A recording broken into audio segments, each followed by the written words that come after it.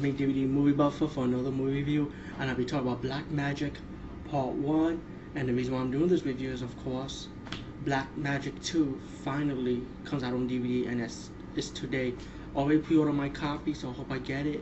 And once I get it, and once I review it, I'm definitely going to talk about it, because I've been waiting for this for so long. Even though it came out on VHS, I had a different name, but that was so long ago.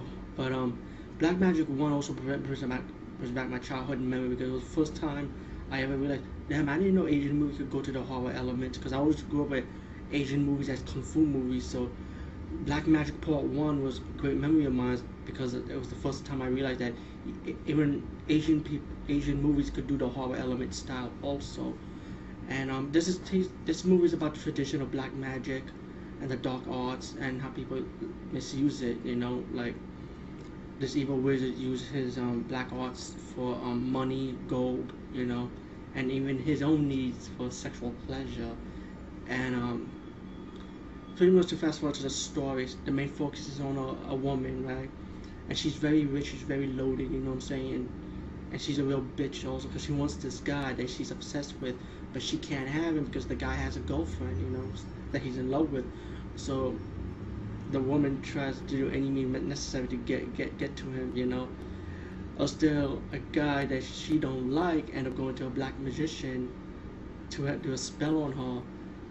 And then once the guy got the woman that he wanted, right, the woman don't want him no more because the spell only works for one day.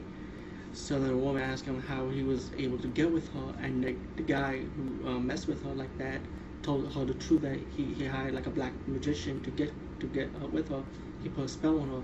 So now the woman realized that, you know what, maybe I can do the same thing with this guy that she's obsessed with. So then she finally meets up with the black magician, and she talked to him about doing a spell on the guy, which it did work, you know. So the obsessed woman actually got the guy she wanted, but then taking away the woman that the guy really loves. So not only that, the woman also hired a black magician to put a spell on the woman that he loved, a death spell. Still, they came upon the friend of the guy, the guy who got captured by the obsessed woman now, ended up taking the girl who already got the death spell on her now, to the white magician who could save her, and then save the man that she loves to defeat her and the evil magician. So to fast forward the story, it gets to this big battle between good magician and evil magician, and they go at it with cheesy old school special effects.